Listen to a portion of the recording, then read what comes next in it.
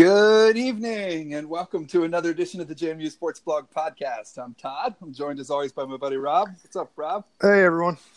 Hopefully everyone is feeling a lot better. The Dukes managed to climb out of the pit of misery a little bit this week. The big bounce back win over Villanova. We will get to that in time tonight. We're really excited to join you as always. We most of all are excited we have a really cool guest tonight on the show to start us off. As always, don't forget to rate and review us wherever you get your podcast. You can subscribe to this on iTunes or Spotify or Stitcher, Overcast, wherever you get your pods. As always, we're brought to you by Pale Fire Brewing Company in Harrisonburg, Virginia. Pale Fire, we're putting together some fun stuff for homecoming weekend. Going to have a big party there the night before homecoming, I guess for Friday night. I guess it's all one big homecoming thing. You might even get to hear Rob and I embarrass ourselves in front of the crowd. The crowd of tens. I'm going to lobby against that. But. Well, in any case, there will be plenty of homecoming shenanigans. There will be props. I think we've got a few things lined up. So hopefully there'll be some fun stuff. The next 3 weeks are going to be really fun. We know JMU is headed into the bye for football. A lot of the other teams are either atop the conference or tied for the top of the conference. Both soccer teams are doing really well. So if you can, get out there and support the Dukes wherever they are playing. But the next 3 weeks, this week we're going to have a special guest. We're going to talk some football, probably going to talk some women's hoops. And next week during the bye, we're planning to kind of do a big preview of both hoop seasons, sort of a deep dive into preseason basketball. And then the third week, we're going to have our second two-time guest on the podcast, somebody we're really looking forward to talking to, which will also get us ready for basketball. So we got a big period coming up here, and we're really excited about that. But first of all, we have a big guest with us tonight, someone we are glad to have working for the Dukes or with the Dukes, one of the true legends in Harrisonburg in JMU athletics. One of the truest blue or truest purple Dukes you will find anywhere. A true Valley, I don't know, bigger than anything just JMU related. But a big welcome to Turner Ashby's own Nikki Newman. Hey, thank you. I like that intro. I should pass that along to other people. That's right. I think most of our audience probably knows that. We started the blog portion of this in 2009. Which I think coincides with your career at JMU. It does, yeah. Yeah. And those first few years when we didn't know if this was reaching anyone at all, your teams were really one of the saving graces for us to keep it going. Hey, awesome. I'm glad we could help out then. Yeah. So welcome, Nikki. And I guess with that, did I get that right? You went to Turner Ashby, right? Yes, you are right. Yep. Okay, yeah. So This year, Nikki is the full-time sideline reporter for the radio broadcast, I believe. And You can plug the station and your crew as much as you want tonight. Awesome. But we were kind of wondering how you got that gig and how you got into working with the radio crew and the radio broadcast and what it's been like working with those guys this year. Absolutely. So it all started, Dave Thomas. He's the guy who does the play-by-play for football. Yep. It was kind of something that I guess has been in the works. I wasn't fully aware of it until this past summer, actually, spring, summer. But it was a matter of finding the right funding for the equipment that they needed for everything to run smoothly. I feel like that's the story for most of things these days. Yep. But, they approached me back in the spring and asked if it would be something I was interested in. And I was like, absolutely. Yeah. If I can be down on the sideline for football games and talk about football, I'm all in. Right. So that's where it originally started. And, it was one of those things I've been wanting to do for a while. And Dave was like, hey, if we can get this working, you kind of want to be my first person I go to. And I was, I'd be more than happy to do it. So probably like back in the spring is when it was really solidified. So there was definitely that anticipation all summer long leading up to the season. And Nikki, for folks that don't know, you're not just a former athlete. You're from a family of former athletes. So you've been around this football program for a long, long time. Can you tell folks about that and your connections with family to the program? Absolutely, yeah. So my dad played football at JMU back in the day. I won't throw him under the bus until his age, but back in the day. And then my brother also played football there. So the neat thing with that is we actually got to spend a year together. My freshman year was his senior year. So both of them played football. My dad coached football at Turner Ashby, local high school. Brother played for him in high school. Then my brother ended up coaching for him. So, yeah, I've definitely been around football, well acquainted with it since I was very young. I can remember growing up, I had the options to participate in like the cheerleading and stuff, the little rec league cheerleading at football games. And I was always so against it. I remember, I did it like one game and I showed up in cleats and they're like, you can't really wear cleats for this, because I was just so into football itself. So yeah, I've kind of been engulfed in football since I was young. That's great. Yeah, it's great to hear. I actually got to tailgate next to your extended family at the ECU game last year. Okay, so, but that was quite the time. Yeah, I don't know. I think Rob and I hold our own usually on those kind of things. Okay, awesome. But Nikki, being down on the sideline, I was in, I don't know, whatever the standing 107, the standing section was a few weeks ago. Mm-hmm. And sort of you were down there moving around, doing your thing. Obviously, we can't hear what's going on with the broadcast when we're sitting in the stands. Right. But is there something down there this year that's been either difficult or surprising about that role that maybe fans wouldn't know about? I would say so, from like just the typical, I guess, what people see or know about sideline reporting, because a lot of times you'll see like the TV version of it. Right. I think it's pretty rare to get the sideline version when it's radio coverage. And that's been something I've kind of had to adjust to, because I'm so used to seeing these people on TV. And, when they're talking, they're either getting a replay in the background or they're giving that player coach insight, injury updates, all that kind of information. And for me, it's more kind of trying to paint that picture for listeners of what's going on. So very similar to like a color analyst, but I'm doing it in a much shorter amount of time. So you have to be like choosy with which information you want to share. Is it something that the coach is saying or something that happened on a play? So it's been a challenge, but it's been definitely something that I'm sure people wouldn't fully recognize at first. But the other thing along with that is the two guys I work with, Dave Thomas and Clint Estes, they make it very easy for me. So a lot of times they'll lead me into something, or they'll have a good follow-up with whatever I say. So they've definitely made the transition much smoother. What is it like as a fan transitioning to being on the sidelines, and how does it change the way you watch the game? That's definitely tough, because I'm so used, not to throw myself under the bus, but back in the tailgating days before going into the game and whatnot, obviously that's not something I can do anymore. But in the stands, you're getting super excited for touchdowns, big fourth down stops, all that type of thing. And on the sideline, you definitely have to keep my composure, because there's times where a big play will happen or a big stop will happen, and I want to like jump up and down or start yelling, but you have to look around me and see, who's around, hold it all in. So that transition in itself has been tough, but at the same time, I think it kind of helps that I have been around the program and, I have played sports at a college level. So I've been able to reel it in here and there. It's good to hear. Yeah. So this year, the Dukes are 5-2.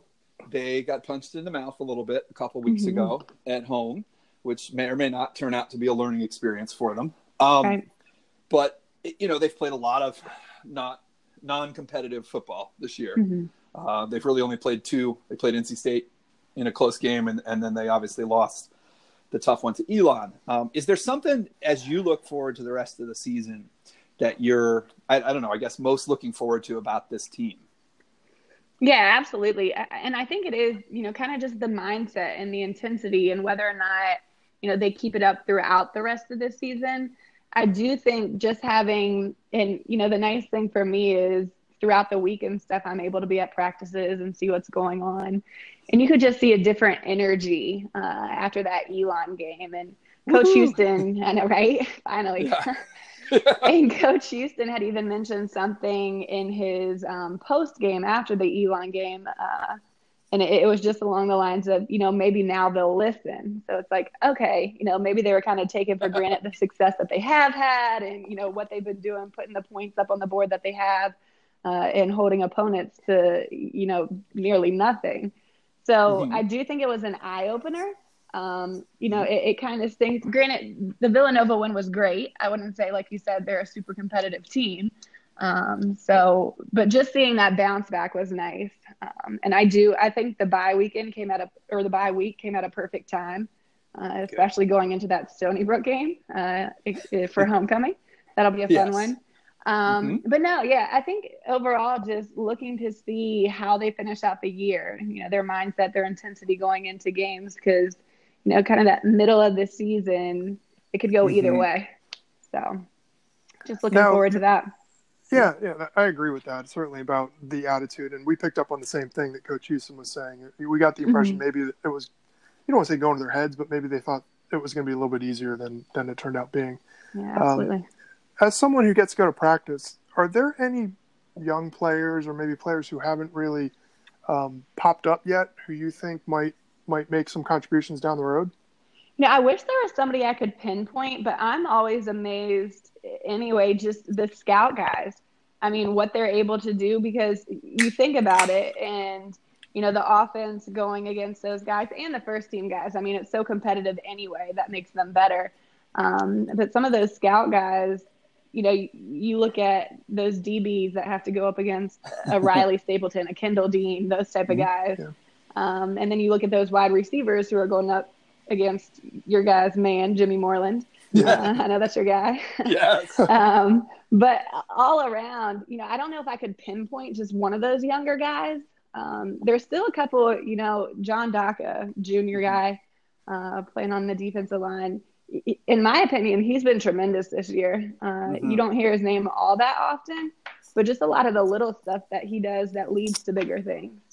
And knowing that he has another year yet still to play. And then, a guy that I'm sure a lot of JMU Nation knows, we've heard his name plenty of times, but Kendall Dean as well. I mean, he's going to be, I feel like, tremendous in the years to come. He is so fast. Like when he gets oh my the gosh, ball, it's crazy. He's just gone. Yeah. It's absurd.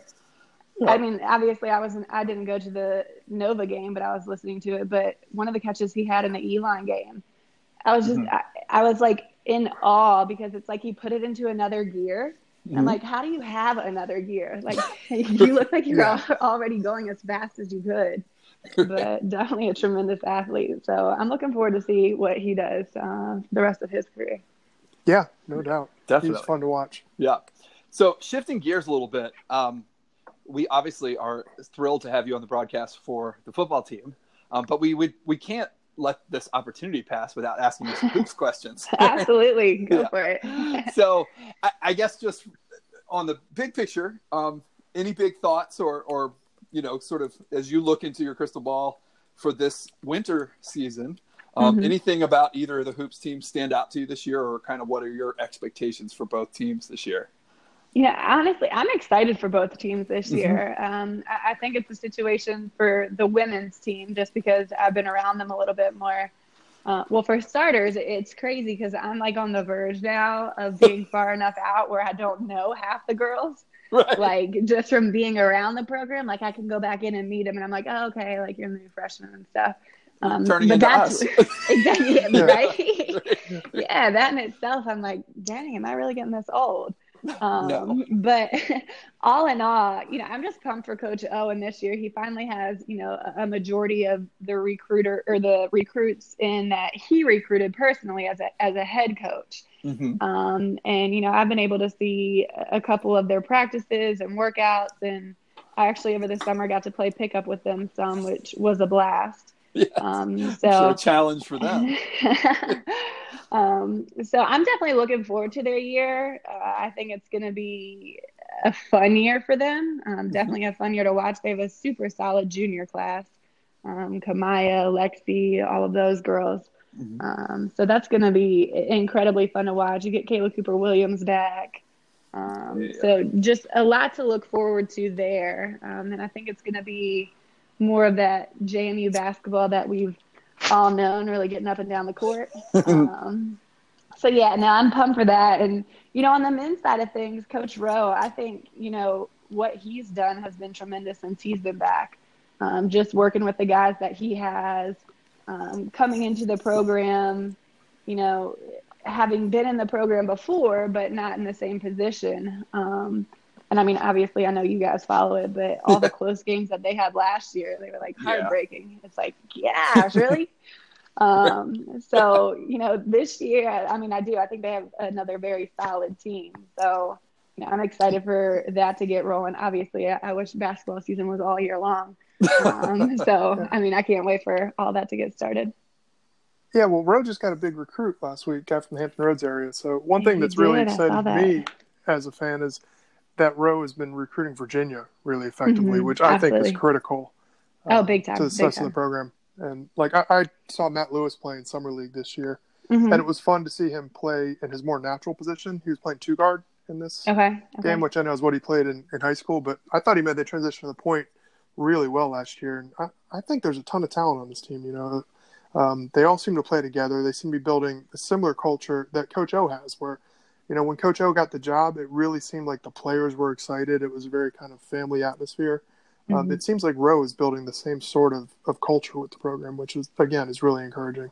I think if you're going to mirror a program, mirroring the women's program is a pretty good place to start. Hey, we'll take that. And I definitely think, not to toot the women's side horn or anything, but I definitely think that's something that the men's side needed.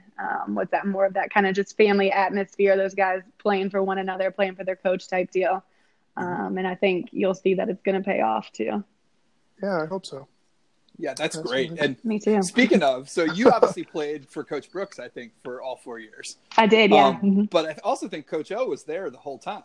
He was. Yeah. So have you seen anything that he's had to change in the transition to being in the first chair?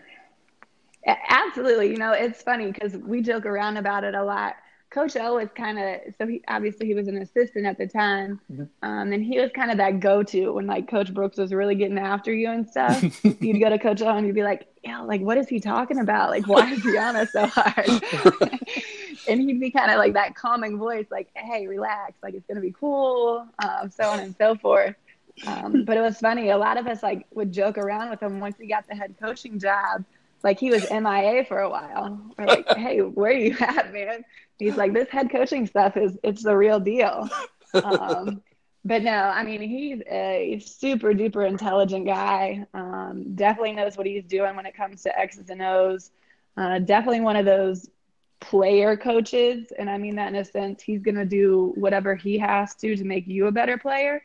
Which was similar to Coach Brooks. I mean, Coach Brooks would be able to pick some stuff apart and try to perfect the things that you were good at. He didn't really want to change you as a basketball player, just perfect what you were good at. And that's definitely something that Coach O, at least I've seen, has too. So he devotes a lot of time to those individual workouts, working on a lot of that skill stuff.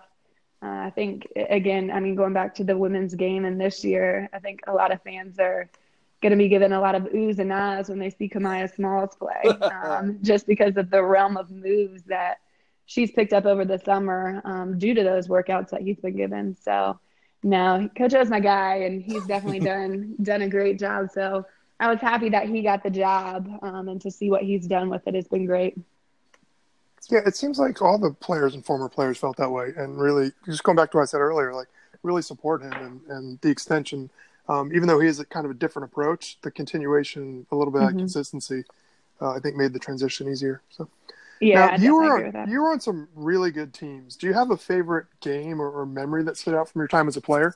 Man, a favorite game or memory. One of the ones that's definitely on top of the list, and it might sound kind of cliche, but our senior game, Kirby and I's senior game at home against William and Mary. And I think that was just kind of one of those bittersweet things. It's one of those games that I will absolutely never forget. just running down the ramp and seeing the crowd that was there, and so many people that we knew. And then, you know, we ended up beating William and Mary by like 40, I think. So the game in itself, it was just, it was fun. So that one, definitely the championship wins that we've had. The winning the first round in the NCAA tournament our senior year, that was huge too. But there were some of those, you know, random games throughout the season, those down to the wire games that, you know, I won't forget either. I know we played a game my senior year at Towson, down to the wire. There's vivid plays in that one that you remember. But one of the ones that I'm sure a lot of people wouldn't necessarily think about was our WNIT run my junior year. That one was, I mean, all in all.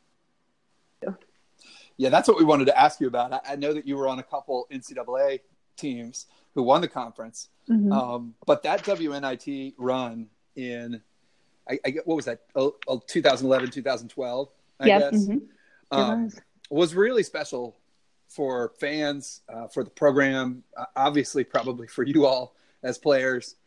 And we were just wondering, were you all aware at the time? I mean, it feels to us like it's so funny. You all had been to the tournament, the big tournament, a couple years before that.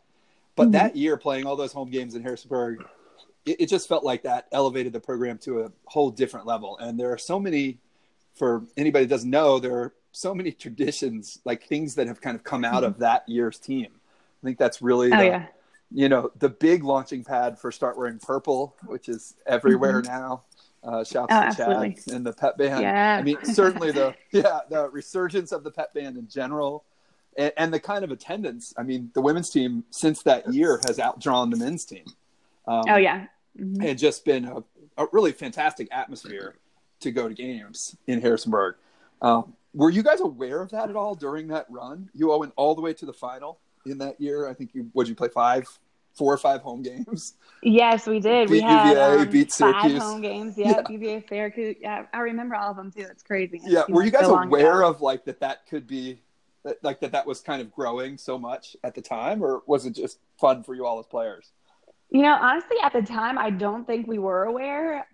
I think mainly for us though, because, you know, the fan support that we had was always so special anyway, as well as, you know, the pep band. That was a lot of our favorite thing, was we rather listen to the pep band than like music playing in warm-ups and stuff. Right. And just the intensity that they gave off during the games. I mean, to this day, there's still people that I talk to. You know, I was living over in Charlottesville for a while, and of course I would rep my JMU gear. And they'd always be like, man, we absolutely hated playing at the Convo because of the pep band. I'm like, well, yeah, like, obviously. So no, that whole entire postseason run was amazing. And I don't think it was till, you know, the championship game, honestly, which sounds crazy, at Oklahoma State, where it's like the pep band and the home crowd that we had gave us so much more while we were playing, that like when you lose that aspect, especially in such a big game like that or big moments like that, right. It's like, it's a real thing. It's definitely something, you know, as a team and as athletes, you can see pay off. You kind of have that sixth man in there. So that was huge. And we were heartbroken when we knew that the championship game wasn't going to be at JMU to this day. And I don't know if it's true or not, but apparently it was like the Home and Garden Show or something. Yes, I remember that. Oh my gosh. I don't know if that's true, but to this day, whenever I see anything about the Home and Garden Show, I'm like, yeah, they just need to cancel this. Like, I throw the papers away. Like, yeah, forget the Home and Garden Show. I love that. Oh, goodness. But no, that run was awesome. Yeah. As two non-athlete fans, that's really great to hear. So, good. Yeah. Oh, cool. Rob, well, actually, I had one more thing just in general. We're talking about fan support. Yeah. I think that's one of the great parts about JMU is that, you know, there's such great support for the women's teams. Have you noticed, maybe somebody who's closer to it in general, the WNBA seems to be turning a corner? Maybe it's just the people that we associate with, or maybe it's just because I'm fortunate to live, you know, in the Mystics home market.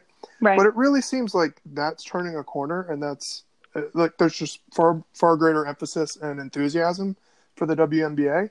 Is that just me being kind of aware of it, or are you sensing that too? Like it seems to be like you got a lot of NBA players coming out and showing up at games and speaking to it. And I know more mainstream people. It just seems like people are waking up to it. Like it's a really good product, both at the college level and at the WNBA level, but even in high school. Is that something that you're noticing as well? Absolutely. I definitely have seen, at least in the last year as well, much more of a push for the WNBA.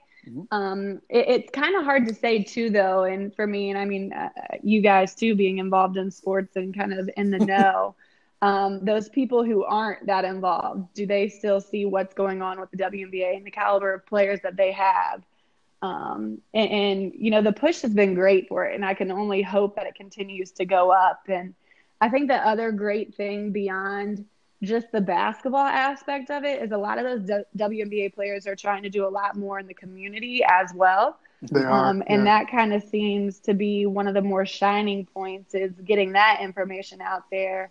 And once a lot of people see that, they're like, oh, okay, and these girls play basketball, so let's go to a basketball game. So it's been nice to see, and I can only hope that it continues to go up. I know a lot of times another one of the big things is the talk about money and what they get paid versus, NBA players and this and that. And so just the funding in general for the women's game isn't completely up there. And I mean, I don't know the right answer to get it where it needs to be, but I think it's going in the right direction. I can only hope so, because, I would love to see, a lot more players at the women's level reach that potential, because back in the day you don't see, and even now you don't see that many mid-majors, and with Jane you considered a mid-major for whatever reason in girls basketball. You don't see that many mid-majors making it to that level, so I think once there's more funding and more recognition of it, I think you'll see a lot more of that. It's a good thing. And JMU is certainly not a mid-major in women's lacrosse anymore. Thank you. Yes. Absolutely not, which is amazing. Right. So, I love it. Yeah. Nikki, we can't thank you enough. It's great to talk to you.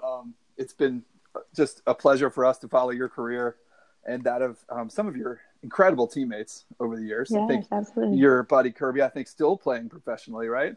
She is. She's recovering from a little ACL tear right now, but she's on the come up. So that's good. Hopefully she'll be back out there soon. Yeah, she'll be bombing threes again soon enough. Absolutely. Yeah. Absolutely. You got Kirby. Yeah. Well said. But thank you so much for the time, and we will be looking forward to hopefully catching up with you at homecoming. For sure. Thank you guys so much. I appreciate it. No problem. Thank you. Thanks again, Nikki. All right. Yeah. See you guys. See ya.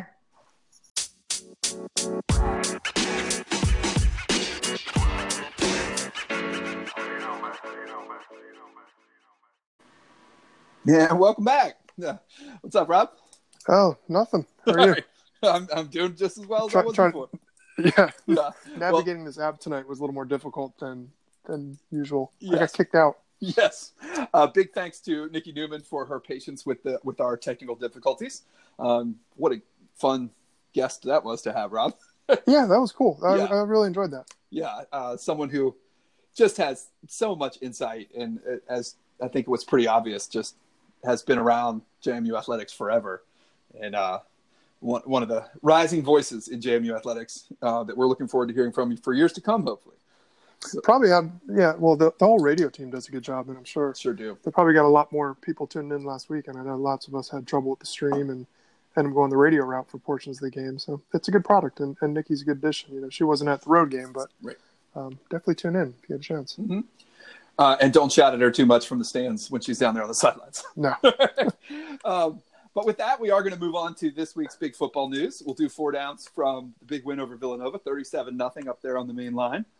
Rob, you want to start us off here? Yeah. What are we doing? Just 4 downs? Just our normal. Yeah. Just normal? Yep. 4 downs. I guess. The big takeaway was what a bounce back. Yeah.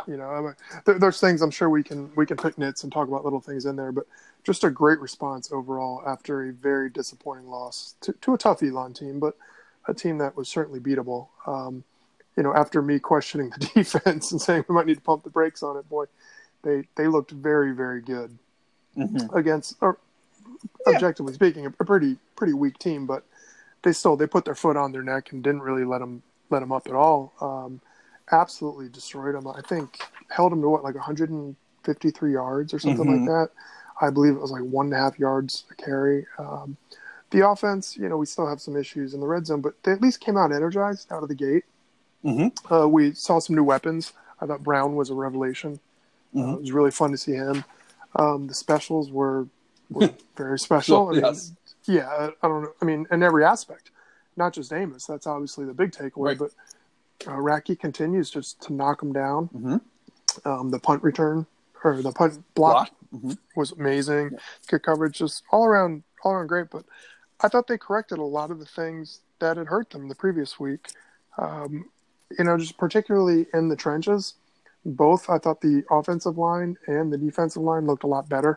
They got great penetration on the defensive line. It was really nice to see. After a very tough loss, you didn't know if they were going to come out, be sleepwalking, but this was just one of those never in doubt, start to finish dominating wins. So. Yeah, I think following on that for my second down, all of that is absolutely accurate. I was so impressed with the way the coaches approached this game and the first half of this game in terms of game planning on offense. What we saw from Jake Brown on the first drive or two was unexpected, but also really telling that, I think I had complained a little bit the last couple of weeks that when the running game wasn't there, it felt like JMU was slow to move. JMU was slow to move to the pass when the pass was there. And not necessarily just the home run ball, but just the shorter passing game to move the ball.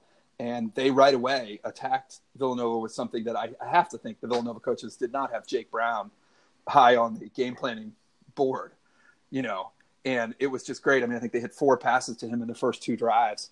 And it was just great to see them sort of, acknowledge what they can do, what they can't do right now and move on.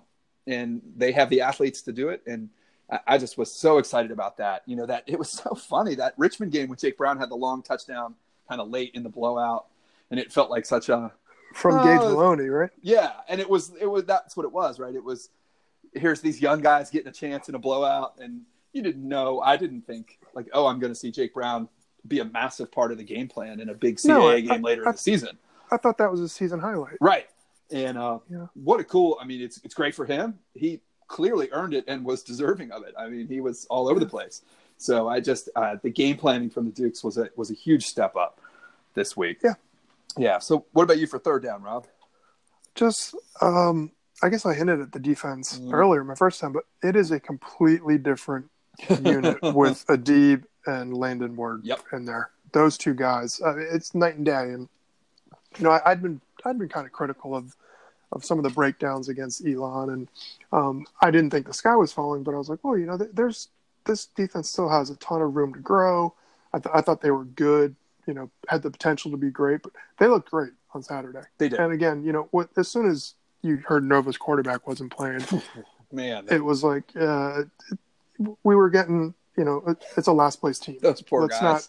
Let's not go crazy about this. I mean, once again, JMU has now beaten 3 of the worst teams in the CAA. They've done it soundly, which is good. And anytime you shut any opponent out, it's good. But man, this defense, Adib just completely changes the way that they attack the running game. 100%. And opens things up for the guys that are more of the pass rushing type specialists. I think they have 13 tackles for loss. Yeah, it just felt like including sack after sack. Yeah, there's 6 sacks, 13 tackles for loss. I mean, they're getting guys in the backfield. 1.5 yards per carry. It was just Nova had no hope. Nova could do nothing, which was fun to see. I don't want to get too excited. I don't think this is necessarily like last year's D, but I do think it's just it's a noticeably better unit with the Adib and Ward in there. Yeah, it's huge. I mean, getting Landon Ward back for kind of a third player along with Keyshawn Moore and Dimitri Holloway, it really beefs up you don't feel thin at that position anymore. Nope. And we don't know. I mean, as fans, I'm just as guilty as anybody. We don't always notice what Green and Adib, what the defensive tackles do, but their job is to clog that thing up and let other guys shine. And the different, to see guys like Daka and Word running all over. Draw double teams so those guys can go those crazy. other guys are free to go kill people. And it just was a huge, huge difference with having them back. I think that's exactly right. And hopefully, I think Houston seemed surprised that Adib played, came back. So hopefully this bye week, as Nikki said, can come really at the right time and set things up for JMU to be healthy the last 4 games of the regular season and into the playoffs. Yeah, I can't believe we're down to only 4 games left in the regular season. But I mean, they're also really fortunate in terms of timing with the bye. It's just about perfect. It is. You got a break now. I think it's probably good to have a bye coming into a big homecoming week where everybody's gonna be excited. But against a good team, get a good team. But Houston will have them focused. Mm-hmm. Still coming off, the losses in the rearview mirror, but not so far behind that they're not thinking about, how things can go wrong and staying focused. But right. I don't know, man. You're starting to think like, man, this is really coming together in terms of people getting healthy and really people kind of finding their roles at this point of the season to set up well for this stretch run. Yeah. And I think for 4th down, Rob touched on it in the first one, but I mean, the special teams were off the charts this week. It was hysterical. I mean, Amos's second touchdown return, he was like out of gas at the 50-yard line. Yeah. I mean, I laughed. I wrote on the blog this week, I was like, it's not every day you have to contemplate whether you need to take a timeout so that your return team can catch a breather. Yeah. Right. I mean, it was that kind of dumb. I mean, he didn't get touched on the second return. No. So, and what can we say about our guy, Jimmy? Again, as always, and just finding ways to contribute. Jimmy was out in front on both punt returns. I don't even know if that counts as a blocked punt. He blocked it on the drop. Right. The guy didn't punt the ball. No, he dropped it. He caught the drop. Yeah. How is that even possible? Right. And that's before we even talk about his forced fumble on defense. Yeah. Yeah. I don't know how that's even possible to get in so quickly. I mean, it is obviously a combination of scheme, and the coaches obviously saw something there. But it's also Jimmy's a really special player. And I'm sure it's happened before, but I've never seen that. Like the punter dropped the ball, he knocked it away before it could be kicked. Yeah. It was that's unbelievable, incredible. And as Matt, it's so funny. We joked during the game about again in the first half we felt like for a little bit there we were back in Mickey, Cam Stark, field goals are coming days. Yeah. As JMU just, seemed to settle or seemed to have to be forced to settle for field goals. But when you know your team is this good on defense and special teams, I do understand what makes them think, if we're going to go up 13-0 or 16-0, let's take the points and move on. We'll get our chances later in the game. Well, I'm sure somebody can correct us, and they will if I'm wrong here, but I believe they said that Racky is 1 field goal away from the season record. I think that's probably it. I mean, it's weird. I don't know. I didn't see that, but I think that's probably accurate. JMU in the past has not had. We love our guy Cam, but they have not had a team where they attempted many field goals over 40 yards. No, I mean it's a credit to Racky, and it's also kind of a point of frustration for a lot of fans. Right. Oh my gosh, we kicked so many damn field goals instead of punching in. Right. But if he's going to make them at like a 90% clip, man, it changes things. Yeah, I think he's 10 for 11 on the season. So, yeah. So with that, I think we should talk about, as we head into the bye week, Rob, one obvious concern remains. And then we'll probably come up with one more. You want to start us off here with a concern? Well, I assume. The stress run? Yeah. I'm still worried about the running game. Okay. I was pleased with the way that there were signs of life in the fourth quarter, particularly when Trey Sharp came in. Mm-hmm. He really just started moving it consistently. He broke off a couple, like 10, 15-yard runs, but more than that was just consistently getting the 4 or 5 yards to carry. Mm-hmm. I think that was a credit not just to Trey, but to the entire offensive line. That's right. And indicative of the fact that Nova was just worn out at that point. Mm-hmm. But it's still that's encouraging. I mean, that's when you really need the running game, is late in games when you just need to move the chains and keep the other team off the field. And coach has talked, he mentioned today in his press conference that there's no issues at running back. Nobody's worried about getting their own stats or anything. It's a complete kind of team first position group, which is fantastic. But as a fan, I I don't understand why Marcus Marshall isn't getting the ball more. Mm-hmm. You know, I think he is about as talented as a guy as we have. We've got plenty of talented guys back there, and as much as I love Johnson, like there are games where it just wasn't working for them in the first half, in the third quarter, and Marshall's sitting there on the sideline. He had 4 carries. Yeah. One of them was for a touchdown, but there's I don't know if it's just like determined that eventually it's going to break through like it did, or if it's more just stubbornness. I don't know. And you had talked about this earlier in the season, how it concerned you that we didn't really have like an alpha back, and it was everything else. I was fine with that when they were just kind of playing the hot hand, but now they just seem like they're going to pound it and pound it and pound it, and if it doesn't work, oh well, you know, we'll just sooner or later it will. And finally they switched it up to Trey in the end, but I just can't figure it out why they're struggling to run the ball in the first half of most games. Yeah, it's tough. I really struggled. I watched the game with our Triad Dukes down here in Greensboro this week, and Robin, Steve, Adrian, good to see you all. And we all kind of, we just cringe because we want Carden so much. Like we've just, for all, 6 years, guy's been with the program. He's been through so many injuries. We want him to break through so much. But I don't know. Yeah, I think it's a tough call, and they are rotating them a lot. And that's not on Carden individually necessarily. I mean, he's getting hit right away. Right. Yeah. No, there's nowhere to go. It just feels like, and I don't know. I mean, I'd like to trust at this point. We're a week away from the bye. Obviously, JMU is probably at this point in the season playing any kind of little nicks and bruises and stuff pretty close to the vest. And, I'll say this, having watched JMU under Houston these last 2 years, it wouldn't surprise me at all if they get to week 10, week 11, or if they're fortunate enough into the postseason and suddenly Marcus Marshall has 20 carries a game, Yeah. I mean, there may be a little bit of playing coy here because there is, but I don't think this is like, an NBA type situation where a team can just flip the switch in the playoffs. No, I don't either. I do think you need to establish things and, kind of get your reps. And for whatever reason, it's not coming together as quickly as I thought it would. Now, it's funny because I will say, I think Trey, even in this tough stretch, has been the one guy that's really popped up and seemed to be somewhat unaffected by the rotation. Yeah. That doesn't mean he's, the best player on the field at any given time or anything, but he just seems to produce as he always produces whenever he's in there. And that's cool to see. But, yeah, my concern is just red zone offense. You talked about this for weeks now. And I think JMU, I think they just haven't established their identity in the red zone.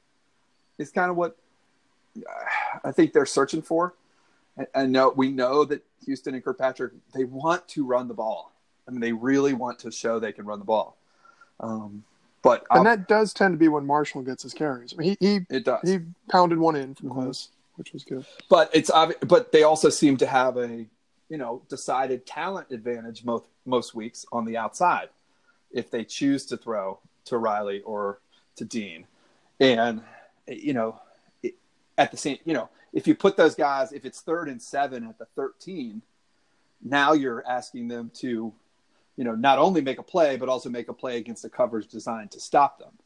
Yeah. And, I guess I'm just wondering, and I don't know the answer. I mean, is JMU going to keep doing this until they get the running game clicking down there? Or are they going to, at some point, decide, all right, first down, now we're going to give our athletes a shot? They just seem to have to figure out what they're doing. And it's obviously all colored by time and score and who the team they're playing is. I think it was watching on TV, it was a little harder for me than it probably was for Houston watching in person. I didn't realize how bad Villanova was on offense with the 2nd and 3rd string quarterbacks playing. Like, it just seemed, I was like, oh, JMU's playing pretty well, right? Yeah. And I didn't, whereas I think if you're at the game and you're a coach who's really watched a lot of things on film, I mean, they had to know by the end of the first quarter, Villanova can't do anything with these two guys in there. And so there's no need to, there's no need to be overly aggressive and risk taking in the red zone. But yeah, that's something I'm really hopeful, as we've talked about already tonight, that the bye has come at a good time. And with 4 weeks left, they're going to really get in the lab and figure this out. So, yeah, I hope so. Cause they're coming away with points. It's not like they're turning the ball over a lot in the red zone, or they're getting sacked back out of field goal range. I mean, they are getting points. We need to not lose sight of that. They scored every time they were in the red zone this week. We would just like to see them punch it in for 6 more often. I was happy with that last drive. They didn't need those points from any sort of win-loss standpoint, but I think it's really good from a confidence and from a working things out that you put together a scoring drive and get a touchdown there. Absolutely. And I felt a lot better. I think it's a difference. I mean, it sounds stupid, but walking away from that game 37-0 versus 30-7 it felt different. It did. It felt like they're putting their stamp on this thing and they're saying, we're back, but we're not going to have another hiccup like Elon the rest of the way. Yeah, and it's funny because I think a lot of the narrative from the fan base, and certainly we're continuing along with this as I speak, is kind of like, hey, it's good. Delaware wasn't great. Righted the ship. At least we got the W. Let's move on. Right. The players and coaches seem really enthusiastic. It's like, yeah, we went out there, we corrected our mistakes, we executed our game plan, and we kicked their ass. Yeah. That's totally. They know better than us. So yes, I think it's weird because I don't know what we expected as fans. I think many of us wanted 3 or 4 just dominating, 7 or 8 play, maybe 10 play, dominating touchdown drives. We didn't get that. We got a 37-0 win. Part of the reason they didn't get more touchdowns on offense is because they had fewer drives. Right. When Amos returns 2 kicks, right at the time, when you're starting to lean on them, and Nova's starting to show weaknesses. So this is a little bit of a beggars can't be choosers sort of thing. We're being a little bit nitpicky. But I am very concerned about the kind of lackluster lackluster results we've seen in the red zone. Yeah, and I guess my last point on this game would be, we said Villanova's down. They're now 3-4 and 0-4 in the conference. This is a team that started the season with a win over Temple from the FBS, and they've had some injuries that have really slowed them down. They lost to Maine on a last-second field goal last week. This team, I'll only say it this way. This team is not as bad as Richmond and William & Mary. 37-0. And with the Elon game in between, we start getting nervous again about JMU's just playing the crappy teams. I think there's a lot of people at Villanova who said they're going into their bye as well. Like, take this L to JMU, see if we can turn it around and finish 7-4, see what happens. So I'm not saying they can do that, and I don't think if they don't get Benarchik back at quarterback, they probably can't. But I think Villanova is a sounder team than we saw from our Virginia brethren. Yeah, other blowouts. There's still a winless team in the CAA. They are a winless team. Yeah. It's what is it? You are what your record says you are. At some point, that's true. They're better and they're competitive. Like, they're a tough out, but they're still not really a winning program for many valid reasons. Right. But when you don't have good quarterback play and you got other guys banged up, you lose a lot of games. So we got certainly, we got Stony Brook, Towson, and Rhode Island on the schedule coming down the stretch. So we'll find out who's really good and who's not. Yeah, soon enough. Real quick. Yeah, so we're going to do a real quick overtime tonight. Our buddy Poof, Mike, wherever you are, suggested our favorite in-conference and out-of-conference games. I think we were going to take this primarily from a regular season point of view. Rob and I said this ultimately devolves into one out-of-conference game for both of us. Yeah. So there's really nothing else to talk about. But you want to start with the in-conference game, Rob? The in-conference. Are we talking like I'm a little unclear on this question. We're talking like rival or singular game? I was thinking of it in terms of singular game, but if you want to take it from rival, that's fine. No, like a singular game. I think I've talked about it in the past, but the 2004 home game against Delaware, the Cortez, that was one of my favorites. Mm-hmm. No flags. No flags. I still, this is going to sound like a troll pick, and I really don't intend it to be. But the JMU game of William and Mary, where we didn't complete a pass. I thought about Daquan Scott. Yeah, Daquan Scott. Not because it's like but William and Mary was really good that year. They were number 1 team in the nation. It kind of epitomized all of the good and a little bit of the bad of the Mickey Matthews era. Yeah, where when he wanted to, he could just flat out coach anybody. Mm-hmm. Come up with a crazy scheme. He didn't really care what people thought of it. If he was being made fun of. Daquan Scott, I think, was he a freshman at the time? I think he was, yeah. Yeah, they just went all Wildcat. it was great. I mean, that was a really good team. It was a great upset. It was a beautiful day. I was there with my whole family.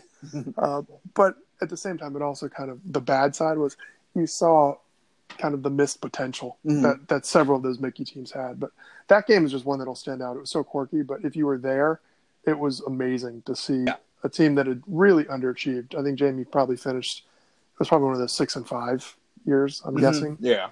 We never had losing records under Mickey, but it was an underwhelming team that still had the talent to pull off a pretty amazing upset at home. For sure. Yeah, mine, I wanted to cheat and put the William & Mary playoff game in 04 in there, but I was thinking this is not really a playoff category. Yeah. The game that I was attended that is my favorite is the Villanova game in 08, the Hail Mary to Bosco Williams up at Villanova. Just felt like, here's another ridiculous thing that's happening in that ridiculous season. Yeah. They had a great playoff game against Villanova at home. They did. I did not get to attend this one, but my favorite, I think for me, it's got to be the Scotty McGee, the Richmond game in 08 at City Stadium. And we've talked about that on the pod before. But for the Richmond Dukes, there's no brighter memory. And it's tough to beat a punt return touchdown from your best player to win the game. So walk-off punt return. Yeah, Rob, we're both, small shouts to the Virginia Tech game. Our best out-of-conference game is unquestionably App State 08, correct? Yeah. Yeah, that game has no peer in JMU home game lore, and I think we would posit that even against the older guys who witnessed some really great stuff even before our time, but certainly there's been nothing since 08 to possibly top that as an out-of-conference, at least in the regular season. I mean, arguments can be made for Weber State or the last year, but playoffs are totally different. Playoffs a different animal. Different animal. But regular season, you don't get a lot of power matchups, interconference power matchups. That was what was Jamie was what was it number 1 versus number 2? I think it was 1 versus 3. Yeah, was Jamie 3. Yeah, and it was just the I don't know, the feeling for that. It's the only game I've ever been to at JMU that felt like a big game outside of the teams playing or outside of the conference involved. Yeah. It maybe that's just purple colored glasses, but that felt like, wow, it had the sense of a Thursday night ESPN game at the FBS level. Just two teams that did not like each other, had played a couple times in the preceding years. You had probably the best player in the country playing quarterback for App State at the time, Armani Edwards, and JMU goes down 21-0 and comes back to win. It's tough. Off another Scotty McGee. Yes, with Scotty again. Yeah, just so many things about that game that feel like that was a real turning point for the entire JMU program and for the fan base especially. Well, that was a game too. I don't know if you remember, but we got down there early and drove through campus, then went to Dave's for lunch, then came back. But campus was like really buzzing. Yes. In ways that I don't recall ever seeing for a regular season game. No, I think the game day game in 2015 that obviously JMU lost to Richmond. Yeah. Felt that way, but in a different like pre-New Bridgeforth. Yes. Like it was on a different level from anything else that had been done up to that time. Yeah, it really was. Yeah. So with that takes us to the end tonight.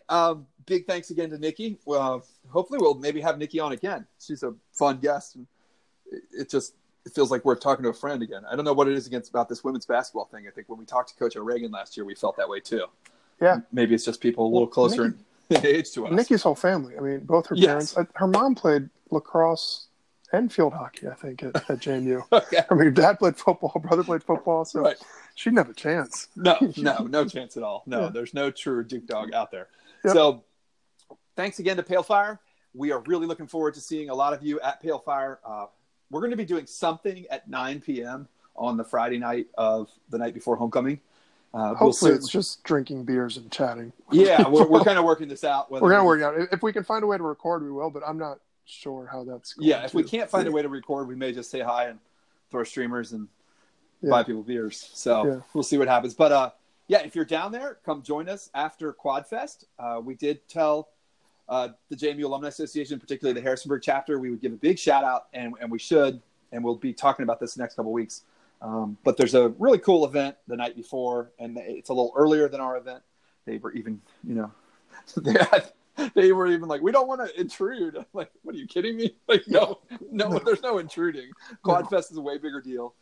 Get on out there. You can get tickets if you look at the Alumni Association website or the Duke Club.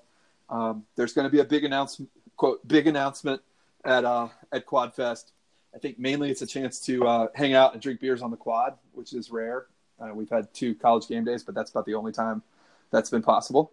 So I think it's from. Well, this is. Let's be clear. This isn't just don't bring out your beers. There's actually a beer garden. Don't drag a cooler out there. I think there's an actual event. There's you buy actual a ticket. you buy tickets. It's a beer garden of sorts. Yes, But you got to register in advance. But I think there's also going to be stuff like more family oriented things too. If people are bringing their kids back, so should be a fun event. Yeah, you can check out the new D Hall. You can go out to Quadfest. Hopefully, we'll have great weather. Nothing better than JMU, the end of October, out on the quad. So get out there, and then afterwards, come join us at Pale Fire, and hopefully we'll all have a good time and be able to celebrate the next night on Saturday after a big JMU win. But Rob, I will talk to you next week when we're turning the page to your sport here. I know, hoops. I'm not ready. I'm excited. I'm very excited. I think it's gonna be a good year, but it seems quick. I feel like I'm just getting in the swing of football, and now I'm starting to getting a couple creepers thinking about it ending, tearing up a little bit. I have to say, I'm really excited about the men's team. I've seen a few of our guys, SoCon John. I'm down here at UNCG, and UNCG is expected to have an enormous year. But some of the guys who follow pretty closely mid-major basketball, I've seen Brian Mull talking about this, Wilmington guy who's probably been homeless for a few weeks, and some of the guys who cover the SoCon. And there's a lot of excitement, the kind of under the radar buzz from the people really in the know about JMU. Like I think Nikki brought it up. They lost a lot of close games last year, and as you have said, there's a lot of talent on this team. This is not a team that's going to be picked for all the awards, but I'm kind of excited. I mean, I'm more excited for this team than I have been in easily 5 or 6 years preseason. I mean, the 2013 was a bolt of lightning. Winning the tournament in that weird year. And 7-team tournament. And that was fun. In terms of building in 5, 6, 7, 8 talented players and feeling like they have bought into JMU, I haven't been this excited in a while. And and there's some good players in the conference. Like people are always talking like, oh, the CAA is what it once was. K-Cock is back again? Yeah. I mean, it's just a fun league though. Like I watched a lot of it last year, and this is not like bad basketball. It's really entertaining. Northeastern's bring back some talent. They're going to be good. They're really good. William & Mary Shaver has done an amazing job. That is just a program that is kind of – they just continue to find more people that look like they're from the cast of like Dead Poet Society. Like they look like they're all like on some sort of high school prep school team, but they can all shoot the lights out. Right. I don't know where he gets these guys that are 6'2", like surprisingly athletic. Yeah. And then they can all shoot 45% from behind the line. Right. But he just keeps finding more and more of them. Yeah. Hofstra should be better. Elon's opening a new gym this year, hosting North Carolina for their first game. So, a lot of good stuff in the CAA, and it's exciting to think JMU will be in the mix of it this year. I certainly hope so. Yeah. So, Rob, I will talk to you next week. All right. Have a good week, everybody. Go Dukes.